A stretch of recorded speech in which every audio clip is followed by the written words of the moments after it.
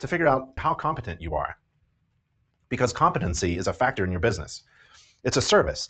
So if you're a plumber and you're a terrible plumber, then you've got a terrible business, plumbing business, right? Same thing with a roofer. If you can't install a roof, all your roofs are going to leak, you're going to have a terrible business. So how do you gauge whether you are competent as a home inspector? Well, we have an online exam that tests your knowledge. And it's a free online exam. You don't have to be a member of InterNACHI to take it. It's literally free and open. I think we ask for your first name and last name. That's it. Email, because we're going to send, the system will send your grade to you. So take the home inspector exam. Even if you've been a home inspector for many years, maybe there's something you don't know that is a weakness. You have to identify it, turn it into a strength, so that you've got your competency down pat, 100%.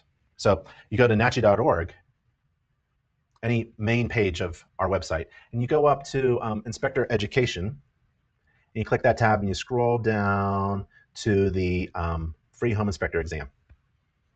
And it looks a little something like that, okay?